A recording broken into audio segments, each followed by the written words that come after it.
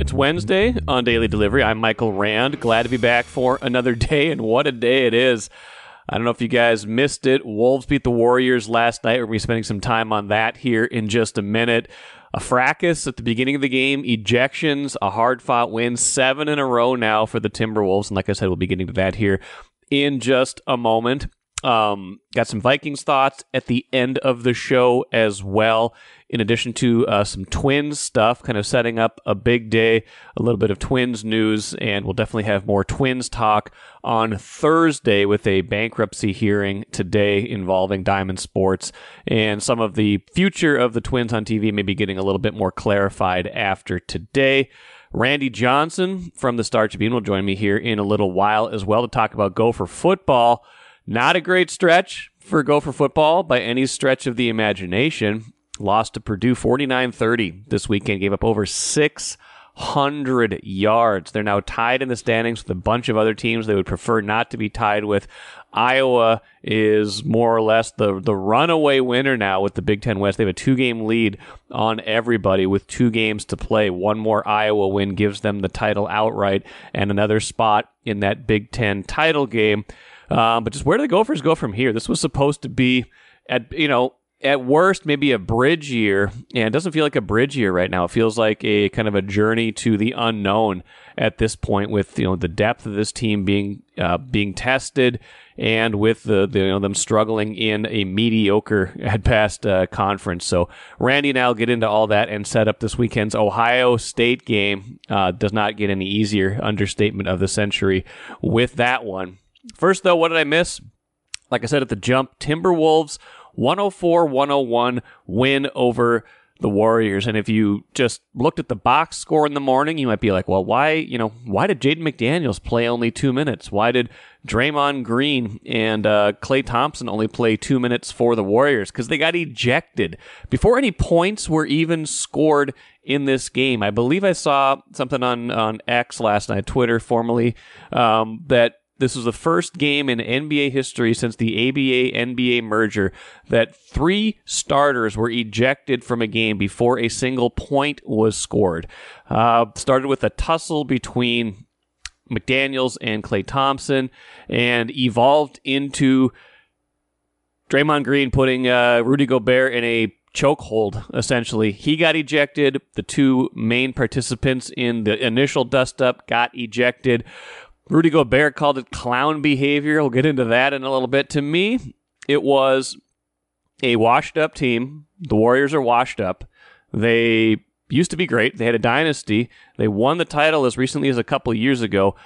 Nobody is good anymore on that team except for Steph Curry, who wasn't playing because of right knee soreness in this game. So they're trying to find someone else who might be able to score a basket. I think coming into this game, they had one person. I think Dario Saric had scored over 20 points in addition to Steph Curry in any game this year. Nobody else had even topped 20 points. So the Warriors are trying to find something else aside from Steph Curry to get themselves going. And I guess they decided that the way they were going to do that was to try to fight the Timberwolves, to try to resort to cheap shot, slap shot type tactics to try to beat them because they're washed up, because they're just not very good anymore, because they botched at least 2 drafts. James Wiseman, what a terrible pick that was. He was number 2 pick overall after Anthony Edwards in 2020. They could have had LaMelo Ball. They could have had any number of players that could have extended that dynasty. Instead, they took James Wiseman and had to finally offload him this past year in a 4-team trade for basically nothing. Bench help, rotational players, nothing of real value. They got Jonathan Kuminga with the number 7 pick that they got from the Wolves in the D'Angelo Russell trade. He's okay, but he's not special. Moses Moody, the number 14 pick that year, he's fine, but he's not special. Like, none of these guys have really stepped to the forefront to extend the dynasty. So they got to be frustrated. They got to be like, man, we are wasting the final good years of Steph Curry, who's still playing at an amazing level, is still a top 5 player in this league, still is a great, great player. Draymond Green not even close to the player he used to be. Klay Thompson looks like he's not close to the player he used to be. They're frustrated. So they resort to this, and so you create this environment where the Warriors aren't playing with what in the past has been their big 3. Really, it's their big 1 now, but what in the past has been their big 3? The guys you have to pay attention to: Curry, Green, and Thompson are all out of the game after 2 minutes. Advantage Wolves, right? All they're missing is Jaden McDaniels, which is a big miss, but still, if you're looking at it, you got to think the Wolves are at an advantage. But it plays out like a game where all of a sudden the Warriors have a bunch of energy. And you see this sometimes in various sports. A fight in hockey ignites a team. A relief, a backup quarterback comes into the game in the NFL, like Josh Dobbs, and the team rallies behind him. Ejections happen in the NBA. Say a coach gets ejected sometimes, and players get fired up. They go on to do good things. Now, the Warriors had a lot of energy. There was a lot of energy in the building because of that initial fight, those initial ejections, and the Warriors were playing pretty well. We're kind of setting the tone for a while. A lot of their reserves, a lot of their lesser players were doing big things, and they had like a 10-point lead on the Wolves in the third quarter. Was not looking good. So for the Wolves to be able to chip away at that lead, get it down to basically tied early in the fourth quarter, and then stay there and then pull away, make those plays at the end of the game. Karl-Anthony Towns, huge basket, go-ahead three late in the game. Rudy Gobert, huge block on Dario Saric in the corner, gives the Wolves another possession, keeps them in the lead. Anthony Edwards gets the rebound off that, basically takes all 5 Warriors with him. He dribbles into the paint, finds Mike Conley Jr. wide open in the corner, hits him. Conley makes it, three-pointer, ball game, and that was the story of that game. That was how it all basically wrapped up towards the end there. It was a lot of different guys, a lot of different players making those plays. And let's hear Mike Conley Jr. right now. I want to play a quote from him from after the game, kind of describing how that all played out. Honestly, it was we just had to grind out this win. Like, it was nothing in particular. It was, getting a loose ball here or there, offensive rebound, a deflection, a block, a big block at, Rudy had at the end in the corner. Guys making extra passes, hands pass at the end of the game. Just wasn't one particular thing, but it was just us finding a way in a night that was, pretty hectic. Conley's calming presence and his ability still cannot be overstated as far as their impact on this team. They've won 7 in a row now. They're 7 in a row, 8-2 on the season, 7 wins in a row, including all 3 of this road trip so far. He has calmed them down so many different times this year already, has made big shot after big shot, got them into the right situation. The Mike Conley Jr. effect cannot be overstated right now, nor, I should point out, can the impact of good and great Karl-Anthony Towns on this team. 33 points, 11 rebounds, ever since that Boston game where I, kind of mused about, man, how can they be this good when Towns is this bad? He has been very good. He has been very good for this team. He takes them to another level when he is playing at this level. I want to see it for more than just a few games, but I also am saying, wow, when he plays at this level, they have a much higher ceiling than they otherwise do. They can be okay. They can be pretty good when Towns is not playing at his peak, but when Towns is much closer to his peak, as he was in this Tuesday game, leading the team in scoring 33 points, playing good defense, grabbing rebounds, they are a dangerous team. They look like a top 4 team in the West when Karl-Anthony Towns is playing like that. Same with Gobert. Like I said, he had that block, struggled a little bit with his shot in this game, but he had a bunch of rebounds, had 3 key blocks in this game. He is looking like a completely different player this season, as we've talked about already. The bench gave them plenty. It was probably the best Shake Milton game in quite some time, maybe even all year. They got some big contributions from Kyle Anderson as usual. And, just this team kind of gets different things on different nights. They don't have to rely on 1 or 2 things all the time. And that's, of course, the mark of a good team. Now, it doesn't get any easier back-to-back, right? They're in Phoenix tonight. They're already 3-0 on this road trip, but heading into that, they were just playing an emotional late game. A bunch of guys poured a bunch of energy in it. Towns played 42 minutes. They were scrambling all over the court, but they decided to go for it in this game. Sometimes you have to make a choice. The art of the back-to-back is sometimes when you're playing 2 good teams, and the Warriors still qualify as a good team, even if they're washed up. When you're playing 2 good teams, you have to decide where you're going to put your energy. When they knew Curry was out, you probably had to think, okay, if we're going to put our energy into one game where we think we have the best chance to win, this is it. And then as the game unfolds, they're in trouble, right? They're down, but they still pour that energy in because they know they're the better team on that night. They know they have the better players. They know that if they keep with it, they can win that game. So they distribute the minutes such that they can get that win in that game and worry about Phoenix tonight. That is the art of the back-to-back. That is the art of, sometimes you're going to take a schedule loss. Tonight might be a schedule loss. I'll be interested to see how they deploy players, how much rest they give guys, things like that. Conley only played 31 minutes. They were able to manage his minutes pretty well in this game, so he probably should be okay. I'm sure Ant will be up for it. Jaden McDaniels very well rested after playing just 2 minutes, but guys like Towns, Gobert, I wonder if they have to deploy their bigs a little bit differently in that Phoenix game if they're going to try to stay competitive, because I believe Phoenix has Beal, Booker, and Durant all available for that game, if I'm not mistaken. So that will be a real test in Phoenix to see if they can keep their 7-game winning streak going. Now, you guys had a bunch of feedback, a bunch of stuff I asked for stuff on X, formerly Twitter, after the game, asked for your thoughts. Let's run through some of that, even if there is some overlap in what I just said.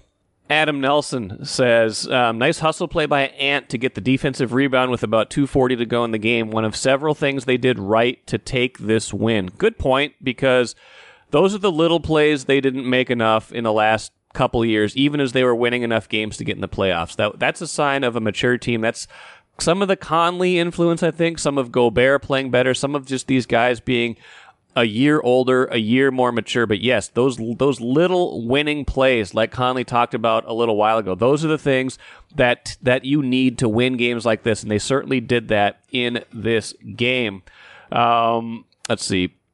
Yeah, T. Gage Murphy, he's a neighbor of mine, says Conley's calmness will add about 5 more wins to the team this year. I agree. I think he's a good fit for them right now, and you can't, like I said, you can't overstate how much he means to them. He said, Stephen Baker says, winning the games they should, a new Timberwolves. Yeah, I've already kind of addressed that, but absolutely. Johnny says, how many previous Wolves teams get that win? Not many. I agree. You get into a situation against a bunch of backups, you get into a game where it's getting chippy, things like that. That's where you need both calmness and toughness, and they have not had enough of that in past years. Josiah says, this is why Cat is more valuable to this team than the current market rate. The ceiling for this team is the highest with him on the roster. I can agree with that if I see it going this way for another half a season, not just a few games. But I agree, Cat is playing at a very high level right now, and when he is playing at this level, you're right, the ceiling is highest for this team when he is playing like this and is on this team. David E. Preston says, Ant using his gravity to get Conley the 3 has been my favorite point of the season so far, unlocking a new level in clutch time. Yes, instead of just hero ball, dribble, shoot the 3 contested, he finds Conley wide open, ball game. Mr. Inconsistency says, fire Draymond into the sun. Rudy Gobert would agree. He called the chokehold clown behavior, and Chris Hine did a great piece on this after the game, kind of setting the stage for what happened when Draymond Green had punched Jordan Poole in the preseason last year. Gobert tweeted, insecurity is always loud. When Gobert took a swing at Kyle Anderson right before the playoffs last year, Green had the same tweet. So these guys have had something going for a little while. So there was no real reason aside from frustration, pent up angst, and just Draymond being Draymond that he would do that. Gobert had some good stuff after the game, though. He says he's called it clown behavior. He said every time Steph doesn't play, he doesn't want to play, and he said clown behavior, and I'm proud of myself for being the bigger man again and again. And yeah, Green doesn't even deserve me putting my hands on him. My team needed me tonight. I did whatever I could to keep my cool and then show I wasn't making the situation worse. And I do hope that the league is going to do what they needs to be done, because that's just clown behavior. Not much to say. It's clown behavior. And he said it wasn't good enough of a choke for me to sleep, so I just kept my hands up and waited until it was over. something tells me this isn't over. Something tells me there will be some more chapters to this. Hey, the Wolves could use a good rivalry. They could use being in the mix. You have to be good enough to be in a rivalry. I think the Wolves certainly are. I don't know if the Warriors are anymore, but this could be fun the next time they play. Certainly was fun in this case. And Gobert was right. It takes a certain maturity to keep your cool, to win a game like that, especially on the road. Here was Conley again talking about that. I thought we did a good job of battling, just ourselves. Our mental was, guys were angry at refs. Guys were a little bit flustered and, frustrated with things, and trying to keep everybody's, mental down a little bit, not trying to get too aggressive. And I thought that as the game went on, we settled into it a little bit more. There was a time we were down 10, 11 points, and looked up there, and guys just kind of slowly just chipped away and said, hey, let's just continue to trust each other and do this together. We're not going to do it one guy at a time. So I'm just proud that we were able to mentally overcome that start and the way that they were playing against us. Final thoughts here. It's just game 10 of an 82-game season, and let's not get carried away, but the Wolves have already won a bunch of games this year that I don't feel like they have won in past years, and a bunch of them now have been in a row. Tells me that something's different. I don't know how different. I don't know exactly how and what is going to be sustained, but if this team stays healthy, they do look like a very good team right now, and I think a lot of people are getting excited about it, and for good reason. Grand Casino would like to take a moment and salute the true football fan. The passion, the hope, the anticipation, that incomparable feeling of winning. Grand Casino would also like to take a moment to remind you that you can find all that anticipation, thrill, and winning at Grand Casino. Grand Casino, let your story begin. Let's talk Gopher football with Randy Johnson, beat writer for the Gophers. Randy didn't give up a single one of the 603 yards of total offense that Purdue got on the Gophers, 49-30. Win for the Boilermakers against the Gophers. I mean, that was, I don't know what else you say about that one, Randy, but any talk about, backdoor Big Ten West title, even after that Illinois loss, all of that goes out the window pretty fast as they just couldn't stop, had no answer for a team that wasn't really rolling offensively going into the game.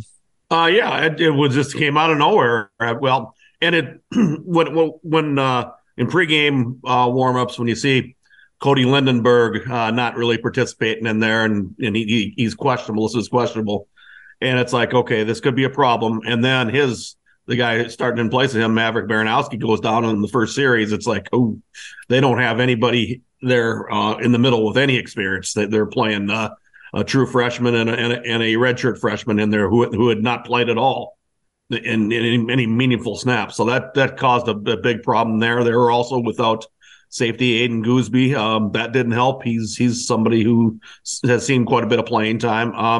And then just nobody tackled. Nobody, so many bad run fits where they're out of position. It just steamrolled on them. It was nuts.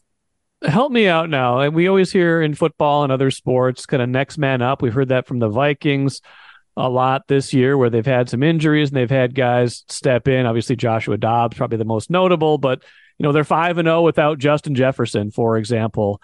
That's professional football. That's, smaller rosters, obviously probably guys who are a little bit more closely aligned in skill level, things like that. But at the college level, is it common? Would it be common for, one or two guys to go out and then just the depth is just completely not there? That was the thing I was having a hard time understanding that, I get that an injury has an impact, but that has such an outsized impact that all of a sudden the team gets 600 yards on you.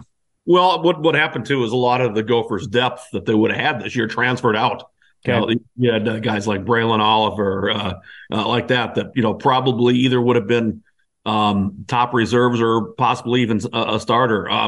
They haven't gotten probably as much as they've wanted out of the Western Michigan transfer and Ryan Seelig.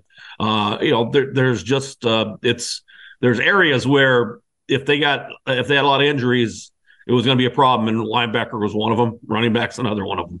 Yeah, and it shows in that game. PJ Fleck uses the word unacceptable a lot, which is, a good word to use when you give up that many yards. Joe Rossi's defenses have tended to be awfully good. Like that was the surprise to me that they could have this sort of kind of let down so many blown assignments, so many missed tackles when you're used to seeing Joe Rossi's defenses play much differently.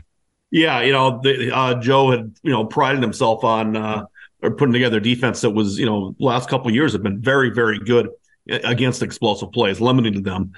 This year, not the case. The people are gashing them up and down the field, and the other spot where they're really it's really tough for them is their third down. Last year they were sixth nationally in third down defense. Yeah. This year, Chip Scoggins points out they're 115th. Ooh. So That's pretty close to the bottom, right? Was it 120, 130 teams? Yeah. 132, yeah. So that's huge. I mean, that's what football is all about these days, is getting off the field on third down. It's so much. It used to be more of a field position game. Now it's a possession game. You got to be able to get off the field and even eliminate the chance that a team might be tempted to go for it. Like, you've got to really button a team down. And yeah, some of that's just probably like year to year, variance, right? But do we have a particular explanation for why that's so much different this year versus last year? Not necessarily off the top of my head. It's just they just haven't always played well in those key set spots. They have a better pass rush this year, but it's there's times where it hasn't come through and where they needed it. But to me, it's more on the coverage end of it.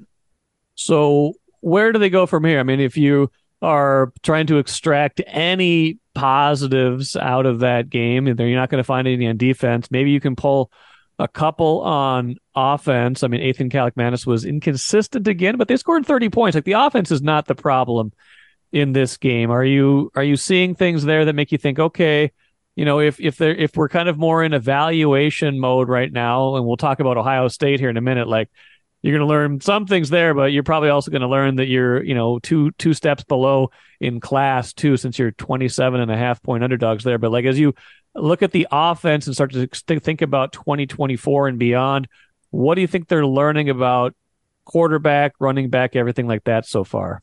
Well, I think with Ethan, you've seen him improve as the season gone on, but there still is a lot of inconsistency. He's thrown for 3 touchdowns in the last 2 games and no interception. That's good. He's started pretty strong in both games. That's good. But then the second half, he's tailed off, especially in the Illinois game. And not quite as much in the Purdue game, but still, not nearly as good a stats as he had in the first half. Him getting more consistent is going to be the key with this program going forward. It'll help too if they didn't have so many drop passes. They've played with that all season with the receivers. It's it's hurt them at some very drop passes in the end zone, drop third down passes. Those are when the quarterback's has accuracy issues to begin with. You gotta have your receivers catching the ball. You mentioned Illinois. Hey, they got Paddock going in that relief effort. He threw for 500 yards this week after blitzing the Gophers for that 85-yard quick strike drive to beat him the other week. Yeah, that's I was kind of like, well, okay, maybe there isn't a one-hit wonder here. There's something there to this guy.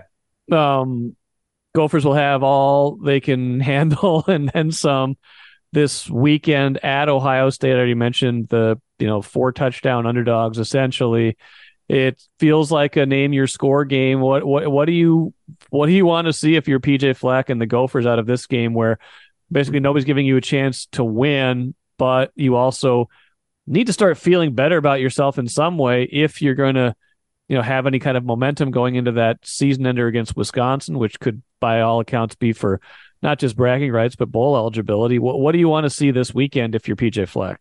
Well, you want to see who's healthy first. Do you get a guy like Darius Taylor back? That would help immensely in the running game. But if he's still banged up, you don't want to play him against Ohio State. Just you want a solid effort. You want, I think everybody realizes it's the chances of an upset are pretty slim the way the Gophers are playing right now, and especially on defense. And it's just get out of there with with a solid effort, with something that shows you haven't rolled over, and hopefully too, with get out of there in a relatively good health. Don't suffer any other injuries that that's hurt them this season, and it's you really can't afford any more with if you want to win that last game against Wisconsin. That Wisconsin game is really their realistic chance to win. I mean, something can always happen: turnovers, big plays, things like that. You could be competitive and potentially hang with Ohio State, but if you've just lost to Illinois and Purdue, I'm not going to say you're probably going to go out and be competitive against Ohio State. But that Wisconsin game, Wisconsin's struggling right now. They just lost to Northwestern. Northwestern, by the way, just the same record as everybody else now in that kind of 5-team swirl in the Big Ten West. They're 5-5 overall, 3-4 in the Big Ten, just like a bunch of other teams, including the Gophers. But that Wisconsin game now could be for bowl eligibility, could be like, Randy, we were talking before we started recording, and I've been musing about this already. Like, you could beat Nebraska, Iowa, and Wisconsin this year, and it would feel like a bad year. When would you ever think that was the case? Yeah, that would be something. I always figured that the Gophers to make it to Indy for the Big Ten title game, they would need to beat both Iowa and Wisconsin in the same year, and there's a 50-50 chance that'll happen if they come through against Wisconsin. Then okay, yeah, they've got those 2 trophies, but they'll be sitting back here still. Yeah, and I mean it still feels like there's some relevance to it, but I don't know what to make of it. I don't know what to I think they were in a similar spot a few years ago, right, where they had to beat Wisconsin to be bowl eligible. Yeah, 2018. They went out there. That's the year they fired Rob Smith, defense coordinator. Joe Rossi took over, turned around that defense really quick. They go on a run. They get it to 5-6. They go to Wisconsin and they beat the Badgers 30. I'm trying to remember the score, 35-6. 38-17 or something. I don't remember what it was. Something big, something pretty significant. They beat them going away. They got a Demetrius Douglas punt return touchdown, which that's nice to see something on the special teams, right. That in the return game. But they basically that kind of they end up going to the Quick Lane Bowl in Detroit and beat Georgia Tech. That kind of pushed them forward for the next year, and then they have the 11-2 year when they get on a roll during that season. So obviously something still to play for here. What we've talked about bowl projections at various points. Like most of all the good ones, I would imagine, are kind of out of the picture now with these last couple losses. Where do they stand now? Let's say they are able to beat Wisconsin. What seems like a likely scenario if they're able to do that? Yeah, they could, probably the high end, possibly Nashville. I think that's kind of unlikely. The low end, Detroit, and there's even a chance they would go to a different bowl game that's not in the Big Ten rotation if there are others. If the Big Ten has filled their allotment, the ones that's been mentioned are the Armed Forces Bowl in Fort Worth, Texas. I've seen the Gasparilla Bowl in Tampa. You're just making them up now. I've seen the Independence Bowl in Shreveport, things like that.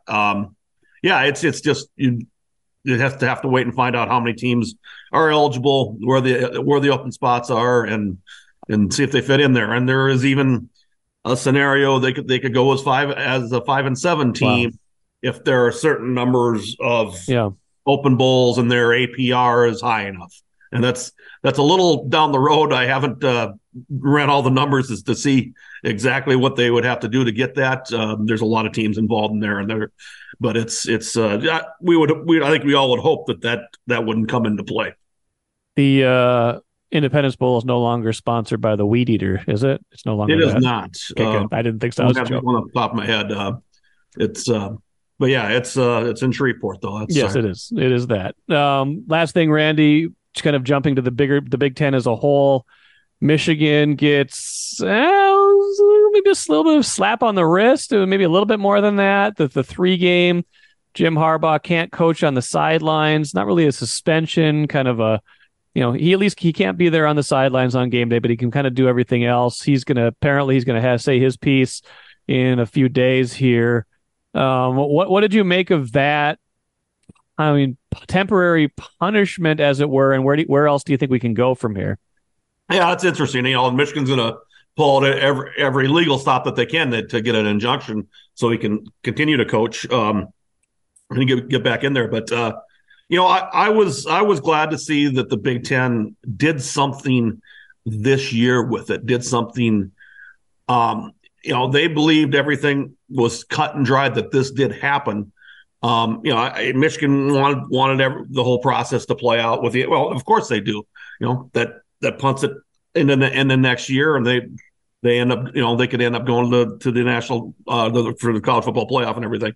So it's basically, I'm glad the Big Ten did at least what they did. It wouldn't have bothered me at all to see if they would have came down harder and maybe even said, "Hey, Michigan, this is egregious enough. We will not let you play in the conference title game. You can still get in the college football playoff. That's up to them. But your transgressions were enough to where you're not going to get to play for our title." Well, we'll see if they are or not, right? It'll come down. I guess it'll still come down to the field against Ohio State, right? Yep. It's them and Ohio State on the 25th. Well, that should be a good game. I'd say 90% of America might be going for Ohio State in that one, except for maybe those who like secret sideline tapings and are maybe pro cheating. Well, Randy, appreciate it as always, unless, of course, Ohio State gets knocked off along the way by the Gophers. But I have a feeling that they won't be, even if they overlook the Gophers, they could be okay in that one on Saturday. We'll talk about it more next week, okay? Okay, sounds good, Mike.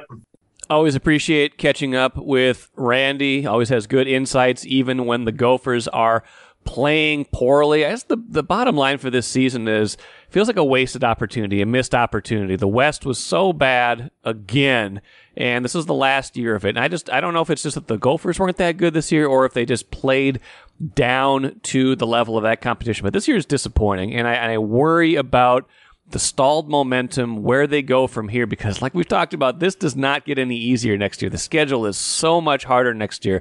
If they put out this kind of product, this kind of effort, this kind of ability next year, they're going to be like 4-8, 5-7. They're not going to be very good next year if they play like this, because the schedule is just that much harder. The teams they're playing are that much better, and that is where you start to worry about. You start stacking up years like that, and that's where things start to backslide. So some important moments coming up for the Gophers, for PJ Fleck, in the not-too-distant future. Let's finish with the cooler. A couple things. Vikings, Jordan Hicks on injured reserve. I'm sure we'll talk about that a lot on the Access Vikings podcast later today. That's a huge blow to the defense. A lot of these injuries they've had to play through earlier this year were on the offense. Obviously, Justin Jefferson, quarterbacks, Madison, KJ Osborne, a lot of guys out at various points this season on the offense. Darisaw missed a game. But they've been relatively healthy on defense. The Marcus Davenport stuff is one thing, but they've been relatively healthy on defense. How do they overcome the loss of one of their veterans, one guy who was playing really well? How does that factor into the defense, which has been the better side of the ball for the better part of this season? That will be an interesting thing to watch over the next coming weeks while Hicks is out. Also, Twins, some procedural moves. Sonny Gray declined their qualifying offer. Not a surprise there. He will test free agency. Almost certainly will sign somewhere else, and the Twins will get a compensatory first-round pick in that case. Twins added a couple guys to their 40-man roster, including Austin Martin. That could be your backup or maybe your primary center fielder in 2024, depending on how the roster shakes out and the payroll shakes out. And some of that payroll is going to be determined by what their TV situation looks like. And again, like I teased, some stuff coming in bankruptcy court today. Phil Miller will join me on Thursday's show to talk through the Twins offseason in general, but also the latest proceedings there and how that impacts the Twins going forward as they sort out their local broadcast plan for 2024 and beyond. That will do it for me today. Thanks for joining Daily Delivery. I'm Michael Rand, back at it again tomorrow.